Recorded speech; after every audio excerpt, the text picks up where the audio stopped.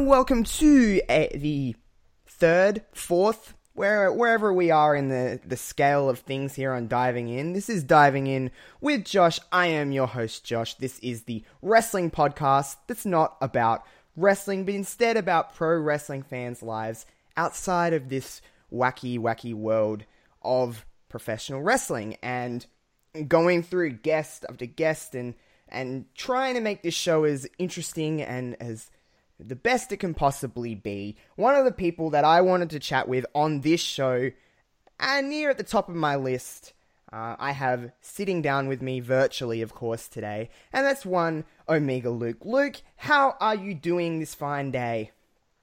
I'm very good, thank you, mate. Very good. And yeah, virtually sat down across the other side of the world. Yes, of course. I mean, that's how it's the internet is a strange place that we can just literally talk to each other from two different sides of the world. It is pretty weird. Yeah. But today we're gonna dive into something different, something maybe not many people know about Luke. But before we do that, we do have to talk a little bit of wrestling. Luke, you are in this wonderful, weird world of wrestling in the terms of the podcasting stuff. For people that don't know who you are and don't know your show, give us a little rundown of what your show is.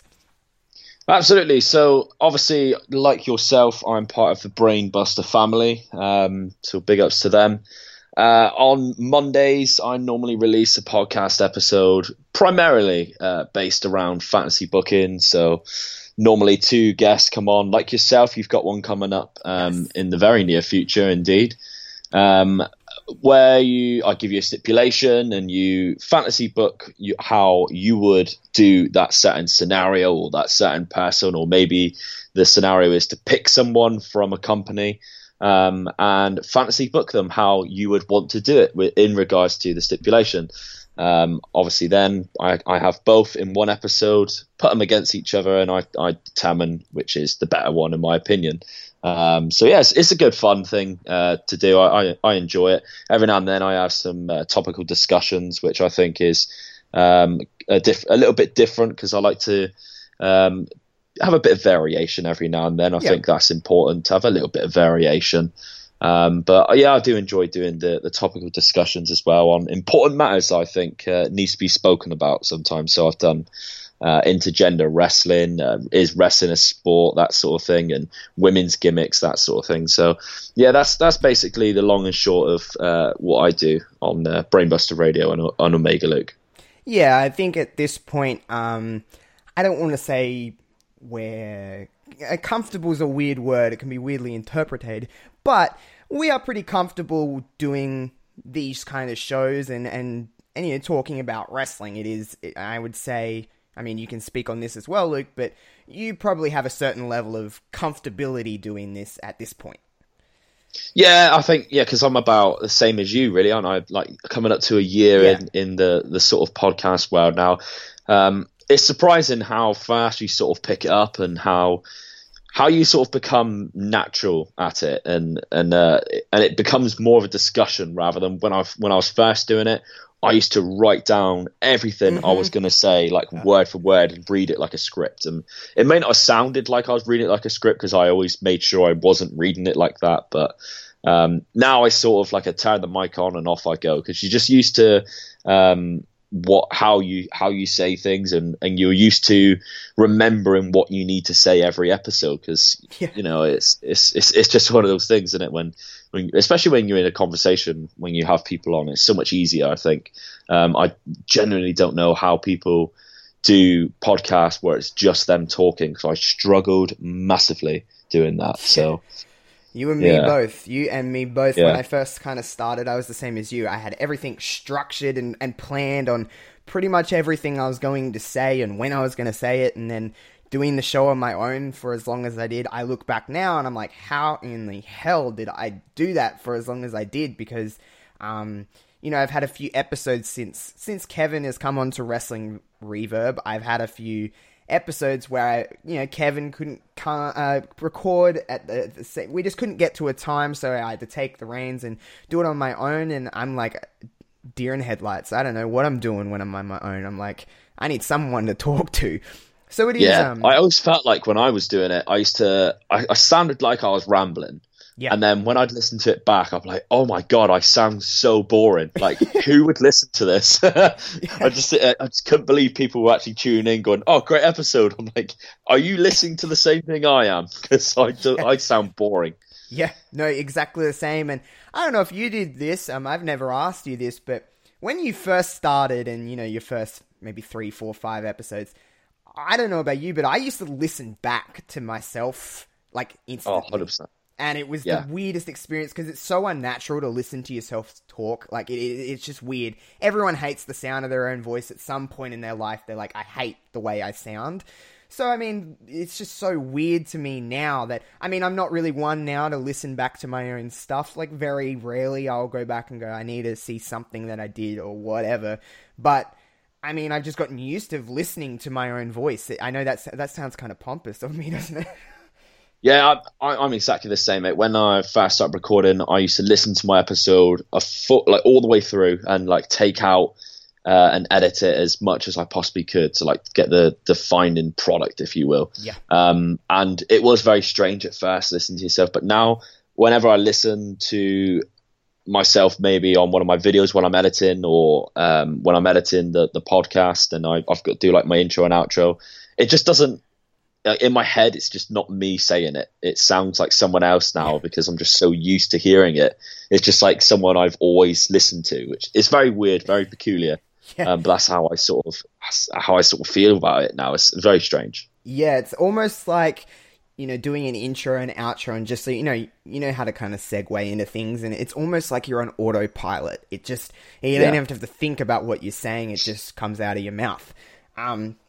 But anyway, here on Diving In, we like to, as I stated, we like to talk about some things that, maybe people don't know about a person or know about me or whoever I'm speaking to. And today we want to let you guys in on a world outside of Luke's little wrestling world. And on this show, I don't really like to pre-screen too much about what we're going to chat about. So I like to learn about the topic, as the listeners do, because it's a fun time for me as well. That's why I kind of started this, was just to get to know the pro wrestling internet world maybe a little bit better. Just get to learn other sides. And Luke, you have a very different side, I guess in some ways it's very different to you, and I've been alluding to it, but I'll let you kind of take the reins about what I'm talking about and how this little journey all started, I guess, as you would say, a little beta Luke.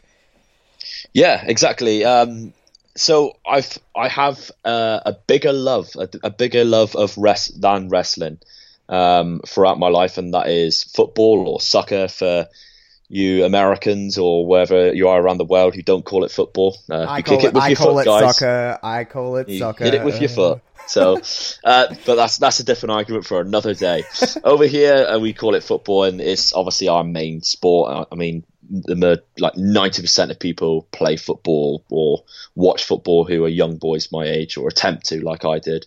And yeah, I've had a very interesting life in football, and I suppose when we go into it a little bit further, I've got some really cool stories about like my family members, my dad and my granddad and my great granddad also have incredible stories. So I won't give away too much yet, but it's all sort of like interlinks into it, and I've had some really good ups and some really, really low downs as well. But to start off with, when I was beta Luke, kicking a football as soon as I could walk. So having my first sort of team when you're 6, I suppose, I think was when I first had my team. Little baby Luke. Team. Exactly, yeah. It's for the biggest under 6s or under 7s team, whatever it was, in Plymouth, which is the city I'm from. They were called Plymouth Colts, so that was my first ever team. And funny enough, like I still probably best friends with about 2 or 3 of those players. So Damn. It's been a long journey. Yeah. Damn. When you're a wee little one playing football or playing sport in general, it's a lot to take in. I used to play tennis when I was a wee little one. I kind of stopped as I got to my teenage years because I wanted a job and I wanted money, and that was more important to me than playing sport. But when you're a little kid, it's everything as a little kid, I feel like, is just better. It is just better, and everything's larger than life. What kind of drew you to football? Was it your family's influence? Was it more so you just seen it on television? Did you see it around? What do you remember about what drew you into football? So there's quite a few things, I suppose. It is the biggest sport over here, so it's on every news outlet. It's always on telly. But family members was probably the main reason, and a superstar named David Beckham, who played for my favourite team, Manchester United. I wanted to be him, and I idolised him. So he was like the person who I wanted to be like. But my dad was an incredible player, way better than I ever was. But I'll start a little bit further back. So his granddad, my great granddad, in the 1950s played for Aston Villa. So they're a Birmingham-based team, which is the second biggest city in England. He played for Aston Villa in the 1950s. And then my granddad, who also played, was in the Navy. So he moved to Gibraltar, which is, in case anyone doesn't know, it's like an island just off of Spain, but it's like it's part of the British Empire. It's part of England, really. And so he moved there with the Navy, and he played for a team called Glasgow United in the Gibraltar League. He was, I only really found this out as well, like a few years ago. He's very, very closed person, was my granddad, and he never really spoke about it until he was sort of not very well anymore, and he passed on loads of things to me, and that was when I ended up finding out all this about him. But it was very strange. I knew he was a good player, but I didn't know he was this good. So Gibraltar has a league, and he was the top scorer of the league. He played for Glasgow United, won the league quite a few times. And England itself, as a country, had its best year in 1966 when we won the World Cup, the Football World Cup. About 2 years after that, England's football team went to Gibraltar to play against the Gibraltar national team, and my granddad was going to play for that team because at the time it wasn't really a national team, because Gibraltar was like I suppose it's like a sovereign state, sort of like Monaco. It's a sovereign state. It was like off to the side almost. Yeah, they just didn't really count it as a country, so my granddad could officially play for them. And so England were going to play a friendly against Gibraltar. So it was going to be the World Cup England team against Gibraltar. And as they were sort of at the stadium getting ready to play, an official came in and told my granddad, "You're not allowed to play because you're actually English." So he was pretty devastated by that. Couldn't get to play against the World Cup winning team. So that was pretty sad. Yeah.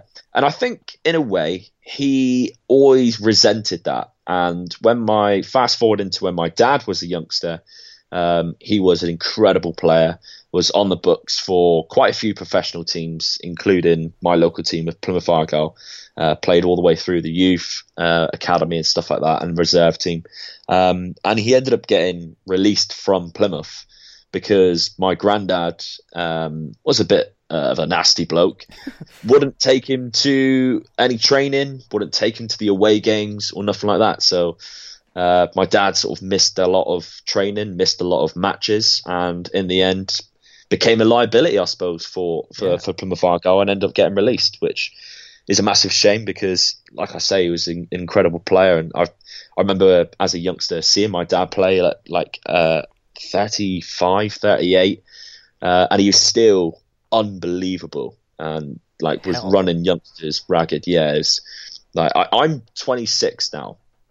I'm coming to the end of my career because of injuries and stuff. My dad was like over 10 years older than me, and he was incredibly gifted and a lot better than what I am at my age now. It's scary. But yeah, that's sort of like how I got into it, I suppose, watching my dad play. Yeah. So I always wanted to play. But I mean, me and my friends growing up, a lot of like youngsters like get bikes, didn't they, and go out together on their bikes. It was me and my friends. We had a football all the time, and we just didn't care where it was. We used to play up garages if it was raining. We'd play up in the garages. If it wasn't, we'd go to grass pitches. But it was always football, nothing else. We weren't interested in girls until we were a lot older. Weren't interested in bikes, skateboards, nothing like that. It was always football. It is weird when you're a kid, and it doesn't take much to, not saying that this wasn't much, but it doesn't take much to kind of occupy your brain. Because I was the kind of same, as I kind of said before, with tennis. I remember being 6, 7, 8, whatever, and all I needed was a tennis racket, a tennis ball, and the side wall of outside of the house. And I'd just play tennis over, like, just hours, just boom, boom, boom. And it is weird how, doing that kind of now, I would probably get bored within 5 minutes, because I think the world has just changed, and I mean, everyone has such a short attention span. But not only that, I guess as you're older, things don't occupy your brain like they used to when you're a kid. But back to kind of your story with this, and you said you were, correct me if I'm wrong, but you said you were about 6 when you first started to play. Yeah. So growing up as a kid, between 6 and 10, before you were a teenager at least, did you kind of stick at this? Was this something that in your brain, even as a kid, were you like, I'm going to do this for quite a while? Or is it more so your parents being like, you're playing this? No, it was all me. Like, if I didn't want to do it, my mum and dad would not have let me do it. Yeah. Like, that's the simple things. My mum and dad were very supportive. They always have been, of me and my sister. My sister's gone through so many different sports because she's just gifted at all of them. And as soon as she gets bored of one, she'll take up another and then master it. She's just very good. Gymnastics, diving, running. She's been very good at all of them. Whereas for me, it was always football. I tried karate, didn't really like it. Tried taekwondo, wasn't very good at it. I only started kicking people when they hurt me, so I wasn't exactly a very good taekwondo player. Yeah, that's not the best. Yeah, exactly. So other sports just didn't interest me like football did. It was always I wanted to play, and if I missed a match, I was gutted, and that is why when I've got older, it's become a lot more harder with injuries, and it's tough to take when you're either not picked or can't be picked because of injuries, knowing that you're missing a game. I don't care what I was doing. I could be at a friend's wedding and I've missed a game, and all I could be thinking about during that wedding was, I wonder how the boys are getting on. Because that's when you have a passion for something. Yeah, and when the difference is as well, like when you are playing with a team and it's the same sort of players every year, they become like it's like our Brainbuster family. Yeah. Like they become like your really close friends to the point where you're really like invested in how that team is. Yeah. And there's certain teams that I've played for as well, which I've become even more invested because of why the teams were invented. So my biggest men's team that I've played for, well, yeah, I suppose it's the biggest men's team I've played for, is called Hedges FC. The reason why they're called Hedges FC and the reason why they were formed was a few of my close friends from school had a friend called James Hedges. He was a very talented player at a semi-professional level, and on a way back from a football match, he had a car crash. Wasn't his fault, and he sadly passed away.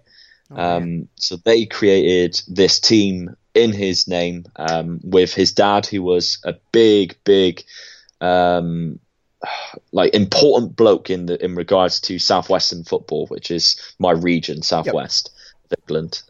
He was a big important guy, and so everyone knew him and everyone knew the impact it had on him.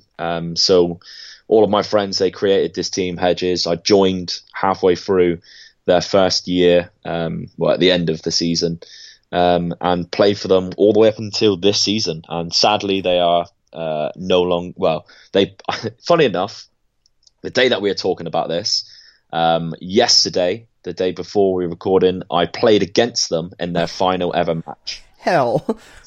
Yeah, Full it's very, circle. very good. Yeah, they've got a charity match which I'm playing in. It's like a current team versus a Legends team. so I'm playing in that one. But I played against them in their last ever match yesterday, so it's a bit peculiar, really. But that's like the thing, like in regards to, it means a lot more because it was for James and getting James's name on a trophy, which we have done. So that's always a good thing. People don't often, I mean, at least people that aren't involved with team-based sports don't often see that there is a family effect on the players. Or whatever you kind of involved in sport-wise, it is very much a similar bond than a family. And I don't think people talk about that enough. I think there is I don't know, I think with sport, the general consensus is that there is a stigma against that, I guess. I guess it goes away more as the world kind of evolves. But people don't think about that enough, and it is a good point to bring up that there is more to what you just do on the field or whatever sport you're playing. But as you kind of, going into your teenage years and growing up, if you did, when did you kind of think, this is something I really want to do? As in, like, I really feel like I can do more with this. Was there ever a time that you would more so, I want to play professionally, and just, did you ever have that in your brain and you're like, I want to make a career out of this? Yeah, 100%. I mean, that was the dream for every kid in England who plays football. That's the dream, is to become a professional football player. Over here, we see them on telly every week, kicking a ball around, doing what they love, and they are their highest paid athletes. Some of them in the world. I mean, my team, Manchester United, some of their players are on £500,000 a week, and they are sat on the bench, not even playing. So that's the dream. You're going to make a lot of money out of it. Yeah. And doing what you love doing every day, and playing, especially if you manage to get to play for your favorite club, which is obviously a huge bonus. Yeah. So growing up, I always wanted to do that. Whether I thought I could ever get to it was probably when I turned about 14, 15, I eventually got scouted for my local teams. So there's a few local teams around the area. And there's a very weird system down in the southwest because we are very far away from London and places like that where there's so many teams. It's very easy to get spotted if you're a very good player. Down here, it's not so much. There's a place called Exeter, a place called Torquay, and Plymouth, where I'm from. That's really it until you go about 3 hours away. Yeah. And those teams aren't exactly high in the leagues. They're not like a Premier League club. In the top division, there's a lower down league. So you sort of go through different things down here. It's like league reps, so you represent the whole league, which I did a couple of times. Schoolboys, so Devon Schoolboys, I did that once, which was interesting because growing up I played many different positions. Yep. Left winger, which was my position when I was like in my teenage years, even though I'm right-footed, which was always peculiar. Oh. It was just where I got played. Yeah, I just don't know why. They just put me there because I used to be quite fast and I used to just cut in on my right foot and be very unexpected. I played different positions for Devon reps. I played in the defence, which is not my position at all. So it never worked out for me that way.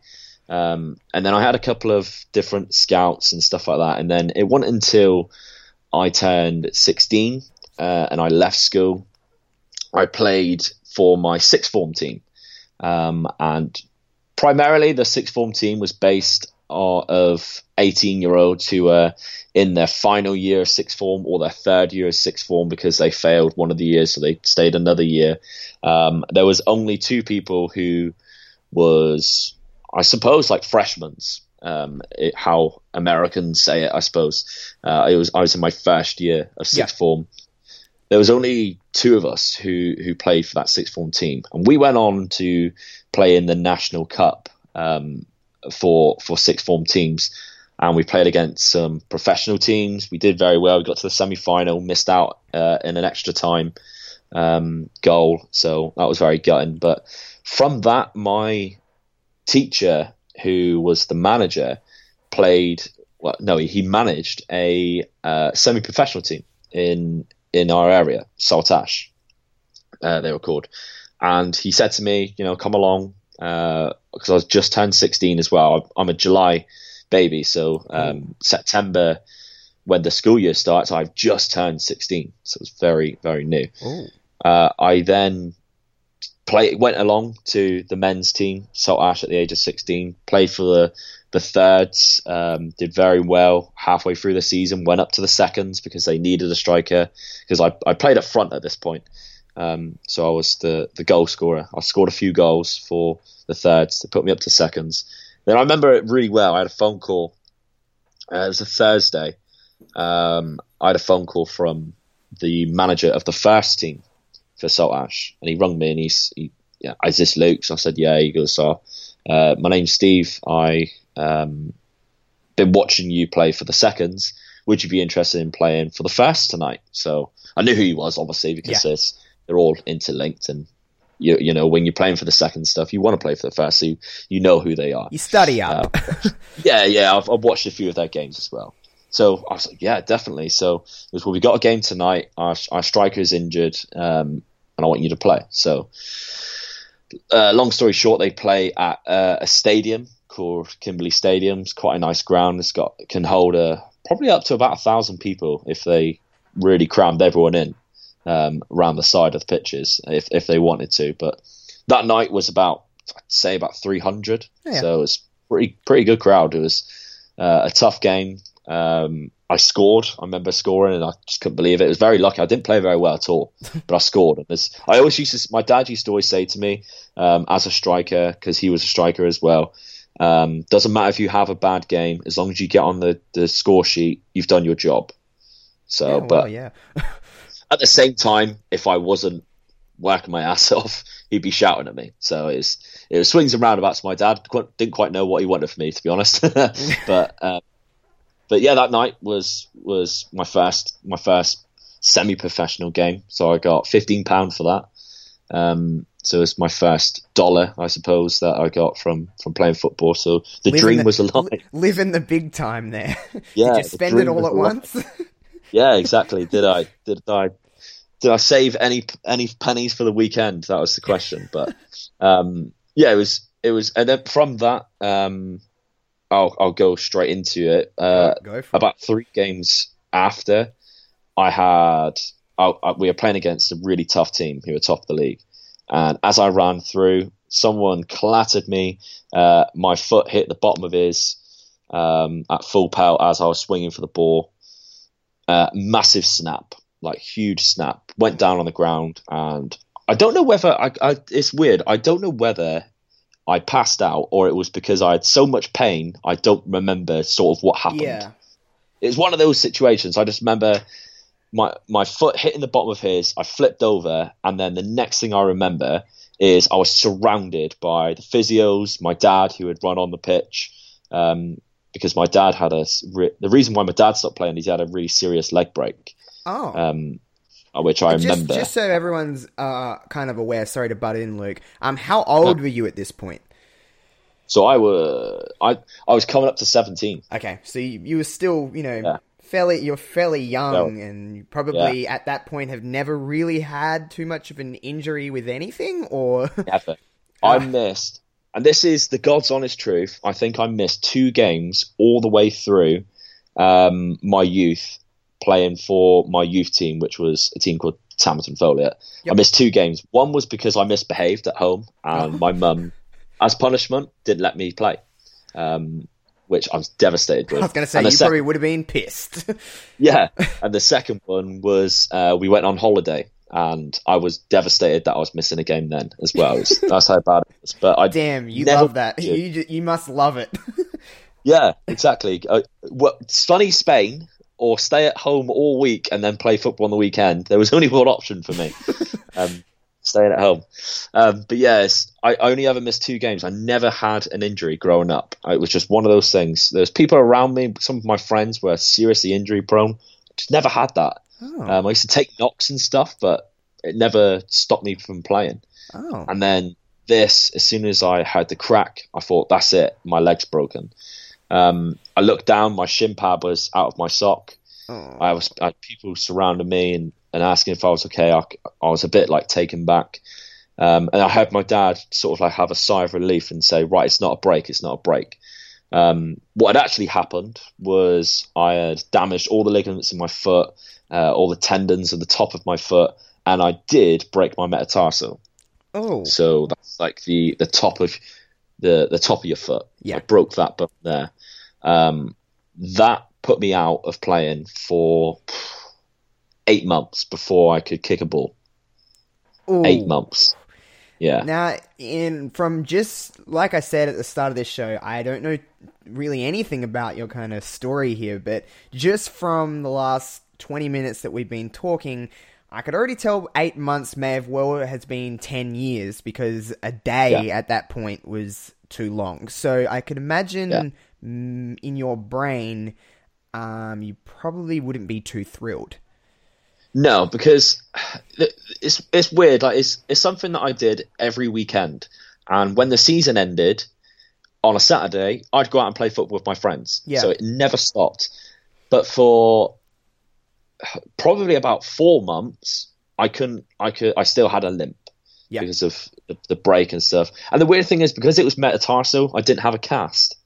So in my head, when you see like people who break their foot or break their ankle and stuff, they've got a cast, they're on crutches. They look injured. They look injured. I don't. I'm just hobbling, and it made it worse for me. I'd rather have had the cast. I'd rather have had everything, and sort of say, I had all that, and this is the reason why I can't play. But I didn't have that. It was very hard for me to understand. And once the breakage was fine with the metatarsal, I tried getting back and playing too early, and as soon as I made contact with a ball at the top of my foot, it was just instant pain because of the ligaments. They just don't know whether they didn't form correctly around my foot back or repaired properly or anything like that. But once the breakage was healed, I just couldn't do it because of the ligaments. Yeah. So from that was my like semi-professional side of things over. Like I never got paid to play football again. From that, and I didn't actually play men's football again for about 3 years. Wow. Yeah. I mean, when you growing up, this is all you wanted to do. This was your dream. You probably put every bit of your effort that you had in any spare time into making this become real, making it become a reality. And what goes through your brain when you heal? What goes through your brain when you just can't do what you love? Because it must take a lot out of you emotionally at some point. Yeah, definitely. I think at that time as well, I was working at a KFC, so this didn't help. But I put on like 4 stone. I would too, by the way. KFC is amazing. Yeah. Oh, 100%. Yeah, I still love it now after working there for like 3-4 years. But yeah, I absolutely ballooned in size, and eventually I'd start playing like 5-a-side football with a couple of friends, but it's never serious. Yeah. And I didn't end up getting back into it until I really met my wife, and I sort of said to her, I want to play men's football again, and a very local team in the area of Plymouth started up a brand new team, and that's when I finally got back into it. But that was a long, long time. But as soon as I got back into it, I had at the time I didn't really see it as one, but I had quite a life-threatening injury. So I was playing, because when I broke my foot, I lost all my speed. So I was no longer very fast at all. And my friends now joke about how slow I actually am. It is ridiculously how slow I am, because I can't run using the balls of my feet anymore. I run flat-footed because of how bad the injury was to my foot. So very unnatural to do. Yeah. And makes you incredibly slow. It really does. It would. I don't even think of that. Like, it would. I'm just planting my feet on the ground now, and I'm like, oh, that would slow me down a lot. Yeah. And because now it's like my natural thing, I probably could, if I trained myself to do it, I probably could run on the tips of my toes again. But because I couldn't put that much pressure on that part of your foot, I just couldn't do it. So I always used to run flat-footed. That's why I'm incredibly slow now. But I got dropped back position, so I moved a little bit further back. And I jumped up in the air once to header a football, and someone come in the back of me, and their knee hit the side of my thigh. So at the time, it was just a bit of a dead leg. So it was my own player as well. A bit of a dead leg, carried on playing. That was that. About 3 weeks later, I was still in so much pain from this dead leg, and my whole leg was now like quite numb from it, and the bottom of my leg was hurting and everything like that. So I thought, what is going on here? So I went to the doctors, and when I spoke to the doctor, he immediately was like, right, we need to get you to the hospital. You've got a blood clot. So I was sort of taken back, like, what? Holy shit. What had basically happened was the impact of his knee that went into the side of my thigh caused to have a blood clot in my thigh. And obviously where your veins are, like that vein went all the way down to your calf, then that goes straight to your heart. Yeah. From that. So it traveled down in my calf. That was where the clot was. It was in my calf. And from that, he was like, yeah, you need to get this like removed immediately. So that was like scary, and I had to stop playing for a while then as well. Well, it would be scary when you're... Obviously, that's not something you're expecting. I mean, you're probably just thinking, no. I have a sore leg. I need to go to the doctor to get something to make this stop hurting. When those words come out of his mouth, I mean, I've never been in a situation, knock on wood, like that ever. What kind of go through your brain? How old are you at this point, too? You're 20 or 21. Okay. I think I was 21. Yeah. Yeah. So I wasn't playing at a high standard or anything, but it was still like I finally got back into football, and then 2 months later, that happened, and it was just like not again, like because that was quite scary. And I could tell because I've had that doctor for a long time at this point, and like when you go to the doctors and you feel like you're just wasting their time. Yes. they're just not bothered by it. Like when you go in for a cold and they're like, yeah, I'll get you like antibiotics or whatever. Yeah, and they just write it down and they're like, yep. They do not care, do they? But this time his like whole facial expression changed as soon as like he examined me, and he was like already on the phone to the hospital or the ambulance, because I got picked up in like a weird like ambulance car. It was like a sudden thing, and I thought, oh crap, like this is serious. Well, you would, because when you hear the words blood clot, you would probably, well, not even when you hear those words, it probably goes from literally one extreme to the other, because you're probably just sitting in a doctor's office going, okay, and then all of a sudden you're in a weird ambulance car and you're going, oh shit, I have a blood clot, this is pretty serious. Yeah, like I genuinely thought it was just a dead leg, and I thought maybe, I don't know what he was going to do. I genuinely didn't. I just thought it's a bit peculiar, it's taken this long. So I thought it was going to be a case I'd go in there and just be wasting his time again, and they give me antibiotics or whatever, and that'll be that. But yeah, thank God I ended up going and making the decision to go. Because I might not be sat here right now. If I left it a couple more days, it could have traveled to my heart. May I ask why it took you... Well, you said 3 weeks, roughly, that it took you to get to the doctor. What made you wait? Was it just more so waiting for the dead leg to go away? What was the point when you're going at 3 weeks after this happened, going, this is still hurting, I'm numb in my leg? What was the kind of... Was there a point where you're like, okay, I have to go to the doctor now? Or was it more so just time had passed, so you probably should go and get this checked out? Yeah, I was used to getting dead legs. Like playing football, you always get dead legs, and they'd normally pass within a week. I played the next week, and like I was limping before, but as soon as you start running, the adrenaline kicks in, just takes you through it. That's true. And then as soon as after, you think, oh my God, how did I play? And then you can barely walk again. And then it was like 3 weeks later, and I remember this is where it's blurry. I can't remember whether it was when I met my wife or just before I met my wife, but I remember like tossing and turning in bed, and whatever way I was laying, that leg was just like numb. And it felt like I had just got on the dead leg, and I thought, this has been like 3 weeks now. There must be something more than just a dead leg, or why can't I shake this dead leg? Like the bruising was gone and everything, which made me think it can't be the dead leg, because obviously the dead leg is where you'd see bruising from it, because it's basically where you have like a small bleed on the inside of your leg. Really, I think that's what a dead leg sort of is. Yeah. And then when it was like the rest of my leg as well, I thought, this can't be right. That is really what made me go.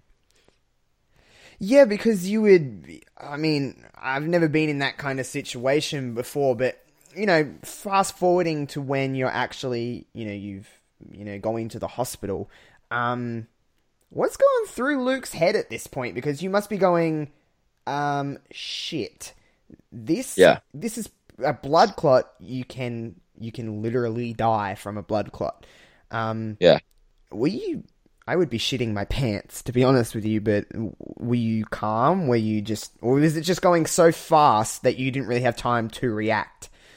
I think that was that, yeah. It was going so fast. All I was thinking about was, how long is this going to keep me out of playing if I get through this? Like, genuinely, because I knew that they would sort it there and then. Like, I trusted that it would, and all I had to do was take warfarin tablets. Thankfully, I didn't have to have the surgery, because when I got up there, they examined it more, and I had like a scan, so they could see into my leg. Whereas, like, obviously at the doctor's, he just, from examining me, looking at it, worst case scenario kind of deal. I think you've got a blood clot. So yeah. When I went up there, it was literally just a case of, they gave me warfarin, and then I had to go back up a few days later and just make sure it had definitely gone. Yeah. But like, if it wasn't, and I had to have the surgery to get it removed, that could have been a lot longer. Could have been out for a while. But I didn't play, I don't think, for about a month after, even with the warfarin, because my leg I just couldn't feel anything. It was just so numb. So I just thought, just leave it. And I didn't want to do what I did last time, go back too early, make it worse. Yeah. So I just left it. Did you, when you originally got your first injury, when you said you were about 17, did you know in your brain then that this dream that you had was probably not going to become a reality at that point? Or were you still like, nothing's really going to stop me? At that point, at least. Nah, instantly knew. Yeah. As soon as I went to, so I met my uncle is an ambulance driver. Yeah. So he's also obviously a trained paramedic. So when I went to the doctors with my broken foot and my metatarsal and my the ligaments and stuff, I could see by the look on his face, he knew it was quite serious. Yeah. And me being that young and only just breaking into semi-professional football, like in my head, it was like, keep believing it's going to happen, that sort of thing. You just don't know. You never know. Because normally people get picked up at a younger age than 17 for like the big clubs. They normally go through the whole academies. But on occasion, people who have just been missed through the thing, or they just miraculously get better as they turn 16, 17 because of puberty, and they gain a muscle mass which makes them a better player, that sort of thing.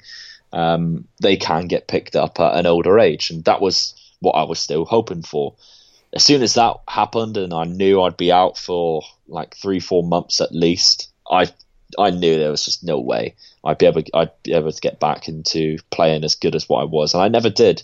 And I think as well, during the 3 years that I stopped playing, I ended up putting my back out at the age of like 19. Oh. And it was, so I still suffer with sciatica now, and when I do my warm-up, I need to take like another 5 to 10 minutes whilst everyone else is kicking the ball, and it looks like I'm praying, because I like go down into like a seated position and like just stretch my back, because I just can't run, and it's quite bad. Like I always suffer with bad back still.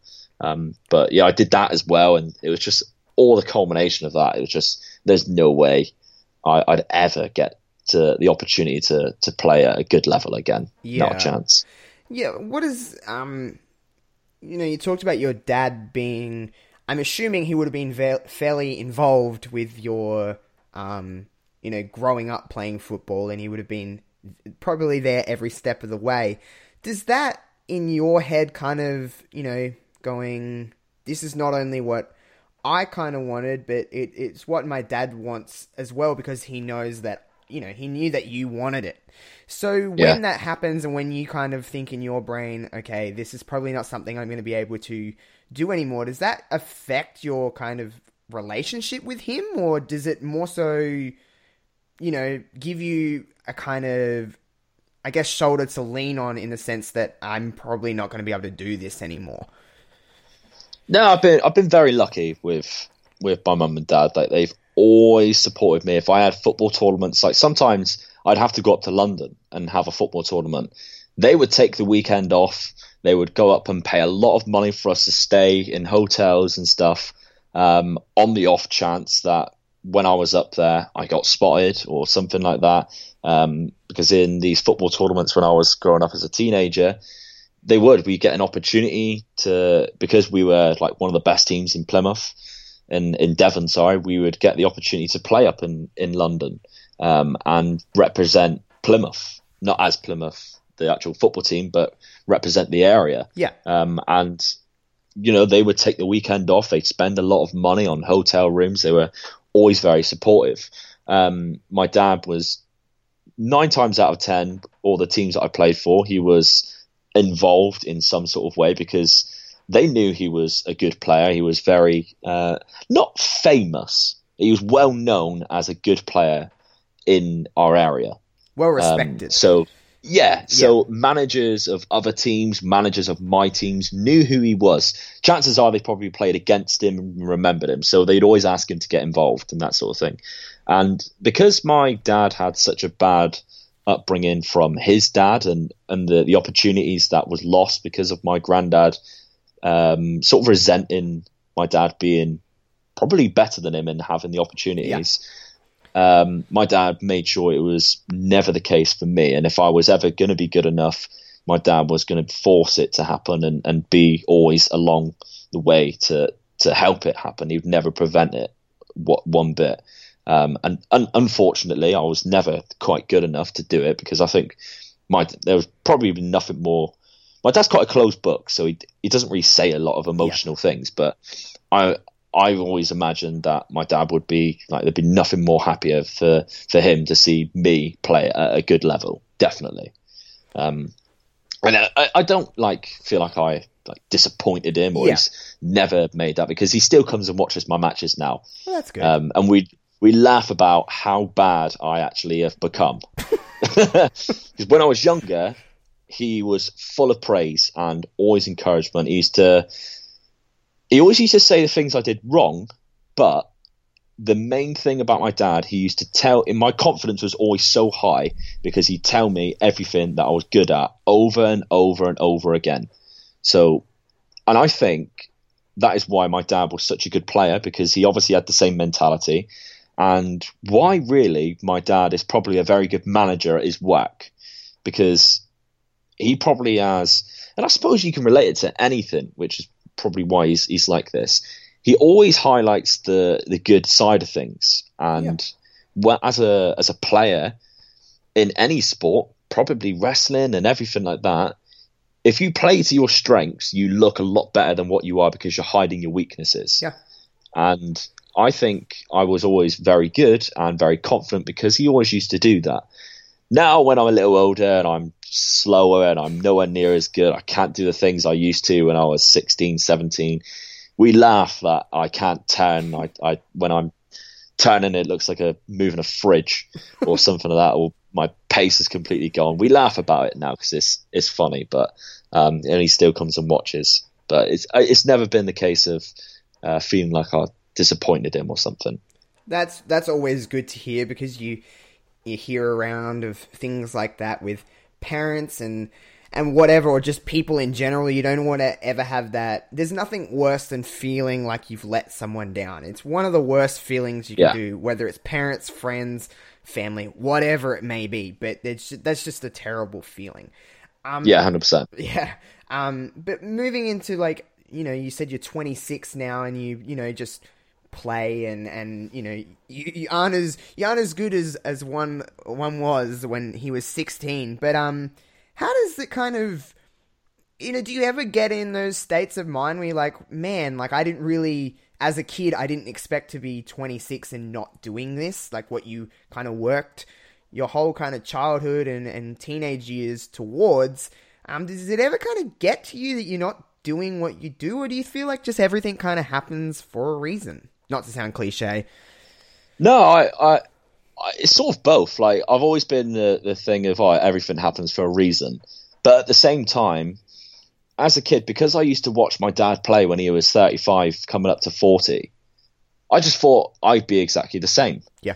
Whereas because of, like, injuries and stuff like that, when I play a game of football, my body takes so long to recover that all of the teams that I've played for, they allow me to not go training but still play on the weekends, because they know if I go to training, I am useless because I can barely move. Yeah.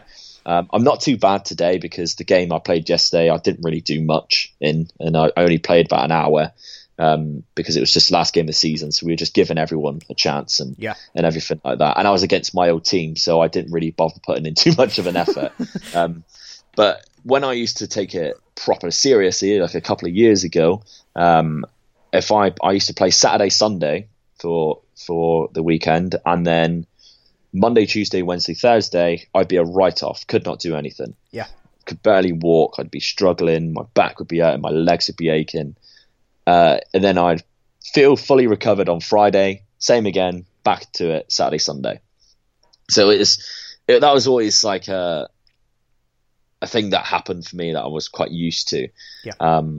From when I got older and stuff. And I think I always pictured me playing in my 30s, and I just know that's just not going to be a reality. This may be my last year. I might have played my last proper game of football. I don't really know yet. I don't really know what I'm going to do in the next couple of months for pre-season. I haven't really told my team that yet. They still expect me to be there next year and stuff like that. I don't really know. There's certain things I want to try and do, like with wrestling. I want to try and do some training for wrestling. That's on the same day as the football. So if I did one, I couldn't do the other. So that's something that I may look into. So it may be a chance that I never play again, which is a weird feeling, definitely, because like I say, you pictured doing it. But I know, like, I'm really close to a guy who plays for our team. He is 46 years of age. Hell. He is an unbelievable player. I've seen like newspaper clippings and that of him have his team at very good high levels of semi-professional football. They won 9-0 and he scored 9 goals. So he is an incredible player. He's called Dave Lloyd. I'm really close to him. He's 46 years of age and he's still playing. And every season he says at the end of the year, I'm retiring. That's it. And as soon as it gets to August, he gets the bug again and wants to play, and he will play again. And I hope I'm not like that, because my body couldn't take it like he does, because he played a very good level till he was like 40. So it's never going to happen for me. But but yeah, he's like a ridiculously good player for that age. Does that make you kind of, you talk about you want to try some other things, whether it be, something with wrestling or whatever it may be that's going on in your brain, but does that make you kind of think of, in a weird sense, in some kind of weird way, football will always be there? Does that kind of make you think that? Yeah. Yeah, 100%. I always want it to be, I always watch it anyway, so in that sort of sense of mind. Whether I ever get involved in like local football and management things and stuff like that, I very much doubt it. I I do not like hassle. Like, really, I'm such a lazy person. I couldn't even organise my own five-a-side team. That used to stress me out. Trying to get 5 players every week. Nah. Imagine doing that every weekend and trying to get 11 players. It'd just be not a chance would I ever. Yeah, not a chance would I ever want to do that. I've seen the struggles that the team that are folding in for James Hedges, the struggles that they've had the last couple of years with like trying to field teams and stuff like that. The stress of it, trying to get players to pay fines and stuff like that. The money side of it, it's just not easy. It's not. And I just never want to get involved in stuff like that. Yeah. So it might be a case that I just enjoy football just for watching it and not being involved once I sort of hang up my boots, I suppose, and pursue something else which occupies my time. Yeah, and I guess, we've kind of covered everything that, from your time starting to your time kind of, phasing it out. But I guess you can be as honest about this answer as you want to be, but do you feel fulfilled, or do you always have that in the back of your head that this could have been something more? So I'm really glad you actually asked that question, because it reminded me of a point that I wanted to say, which is the exact answer to it. When I was growing up, I won like league titles and cups and stuff. When I went to men's football, I never won anything. So I always had 2 goals in mind when I was playing men's football, because I'd done it in like as a youngster. Yeah. So when I got back to playing men's football, and I knew I wasn't as good, I always wanted to win a trophy. I wanted to always win a cup final. I was never really bothered about league titles. It was, if I got them, great. But I was never really like, at the end of the season, we didn't win the league. Fair enough. But cup competitions are always a big one for me. I always wanted to win a cup. I always wanted to have a big cup final. And the other thing I wanted to do was I wanted to be top goal scorer of the league that I was in. So, because that's like the big thing for the striker. If you're if you're the best striker in the league, because you've got the most goals. So for me, that was always a big thing. And then 2 years ago, I was probably at the best I've ever been in regards to men's football. So since the injury, I did both in 1 year. So I played on Saturdays in the Cornwall League, and I was the top goal scorer of the league. I had 20 goals in 20 games. And I've got the screenshot to prove it as well. So I will savour that just to prove it. And then on Sundays for my other team, we won the Devon Cup, which is so Devon and Cornwall are 2 regions right next to each other. Plymouth's like sort of right on the cusp of Devon, but Cornwall is literally like a 10-minute drive away. So I could play for both. So Sundays we won the Devon Cup, which is a very big like trophy for men's football. Really is. To say that you're the best Sunday team in Devon, it's quite good. It's about 160 teams, I think, something like that in that league, in that sort of cup tournament. So that's pretty special. And then to get the top goal scorer in the other league was quite fulfilling as well. So I've done both of things. So I would say I'm fulfilled. Like this year, the teams that I've played for, one of them won the treble, but I played like 3 games at the start of the year for a team, and then because of work, I can no longer play on Saturdays. They've gone on and won the treble, so they've won 2 cup competitions and a league trophy. So technically, I have won a league. I'm not claiming it because I only played 3 games at the start of the season, but I'm part of that team. I will hold that as I've done it, but I can't really claim it. Achievement unlocked. Yeah, exactly. But this year, like I just playing for the fun of it now. Like I fulfill what I wanted to do a couple of years ago. I don't take it very seriously anymore. I play for fun, for mental health, I think, as well. It's important to entertain myself, keep myself mentally healthy. I think playing sport is a massive deal into that, because I know me and you have both spoke about mental health before. Yes. Football is a big factor, I think, in my mental health. as is the 46-year-old in my team. Every year when he struggles with anxiety and stuff like that, football helps him. So I think doing that keeps me healthy and sane, and just enjoying it and having a kick around and seeing friends. Like, I don't take it too seriously anymore. I don't argue as much as what I used to, because I used to be a little shit on the pitch. Used to argue with referees and stuff like that, and square up to people and, you know, try and be Billy Big Bollocks. But I don't do that at all now. If there's a fight going on in the game, I'm just stood there, just chatting to someone, just saying, I don't turn up on a Sunday for fights or anything like that anymore. It's Sunday. So, no one wants to fight. Yeah, exactly. Like yesterday, because the team I joined is like a very big rivalry with the team that I left. It was like got very heated and everything, and they're all confronting each other, and I just couldn't be asked. I just stood there. I didn't care what the result was going to be. I just play for fun now. So if I did retire at the end of the season properly, I'd feel fulfilled.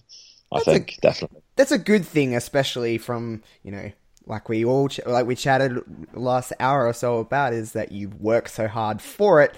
You know, a lot of people could really get down off of a situation like that and really probably knock themselves for it. But it seems like you've just kind of taken it, and, you know, everything does happen for a reason, and whatever kind of happens, and, you know, whatever you decide to do, if you play more, if you don't, it was all kind of extra on top of it anyway. So, I mean, I think it's priorities as well, isn't it? It's exactly. You know, I've got to the age now where I've got a wife. We're moving house, so I need a job, and I'm focusing on that and trying to make those things better. Moving house, trying to change a job into a better one, keeping, you know, and maybe looking at making a family soon. Yeah. Me and my wife are ready to do that. So it's priorities and things like that now. I'm not bothered about. I've done the winning the league and winning cup competitions and stuff, which as well it was quite good. The cup that we won, the Devon Cup, they decided to film it, the league. So I've got the video. I've edited it so I can show you guys, because I know Wilfred, who wanted me to talk about this today, he wanted to see it, so I've edited the video for him, so you can all see it, and I actually score as well, so that's a nice little added touch as well. But they like streamed it live, and at one point there was 2,000 people watching live. Heck, yeah. 2,000 people from across the world was watching me in a cup final. And they're like on the comments and at the commentary when they're talking about it, there's people watching who knew my name and was supporting me, and said, because it was the same season that I was top goal scorer of the league, so I had already got the top goal scorer of the league. This was a different competition in a different region. There was someone in Singapore who knew my name and said, I'm tipping Luke Robinson to score a hat-trick today. I thought that was mental. What the hell? You must be just doing cartwheels in your brain at that point. I couldn't believe it. Like, we watched it back after, and I was like, how the hell was that like a thing? But yeah, at one point, 2,000 people was watching live. I think in total, that video has been watched 9,000 times. That's the last time I checked. Ordered it, yeah. Just that alone must make you go, I done what I needed to do with this. Like, I'm fine with whatever's happened. I guess the last question I have for you is that if there's a 17-year-old girl or boy in whatever sport they are doing, and something like that they have been working towards, and that's their dream to be in whatever profession they're going in, whatever sport in this case, and they had some form of an injury, and they were a bit like, what the hell am I going to do? What would you say to them? Knowing what you know now, what would you say to that 17-year-old kid with an injury like that? Genuinely, I think it's important to never give up, because you might not have the situation that I had where it affects you to that point. It maybe if I was a different type of person, I could have overcome that injury and get back to playing at a high level. Definitely. Like, I don't focus on my fitness at all now.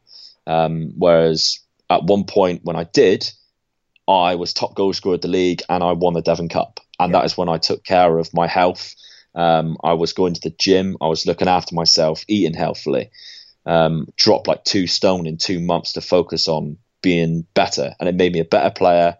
And like I say, I achieved what I wanted to achieve. Not at the level I wanted to when I was younger. But so never give up. That is one thing. John Cena says it, never give up. Other thing though, if it is too far out of your reach, never stop playing it. So like you can still enjoy it. Yeah. You might not be at the highest level, but you can still enjoy it. That is really important because there's a reason why you played that sport or did that thing to begin with before you realize that you were really good at it because you enjoyed it. So always keep on playing. Other things as well is it's not the end of the world. Like these things happen. It just sometimes it's just not your time. It's not your right place to do it. Find other things that you can prioritize or entertain you and that sort of thing. I think that's really important. And it's something that I definitely did growing up from that. But just do it to enjoy it. Let's suck the fun out of it. Yeah, exactly. Never make it so it's like the end of the world for you, I think. Because I never did, and I just enjoy playing it now.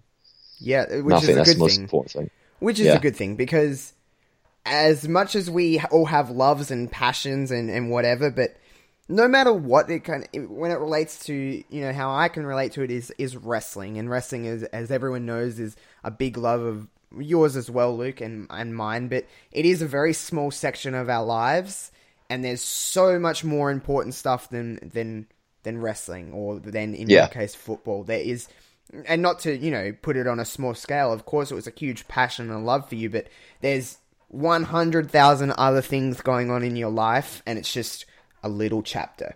And if anything, if it makes you feel any better and any more fulfilled, this is quite the story, because I didn't know any of this, and now I feel like I've weirdly been on a weird journey of your life. And I guess that's kind of one way to look at it. It makes for a good story.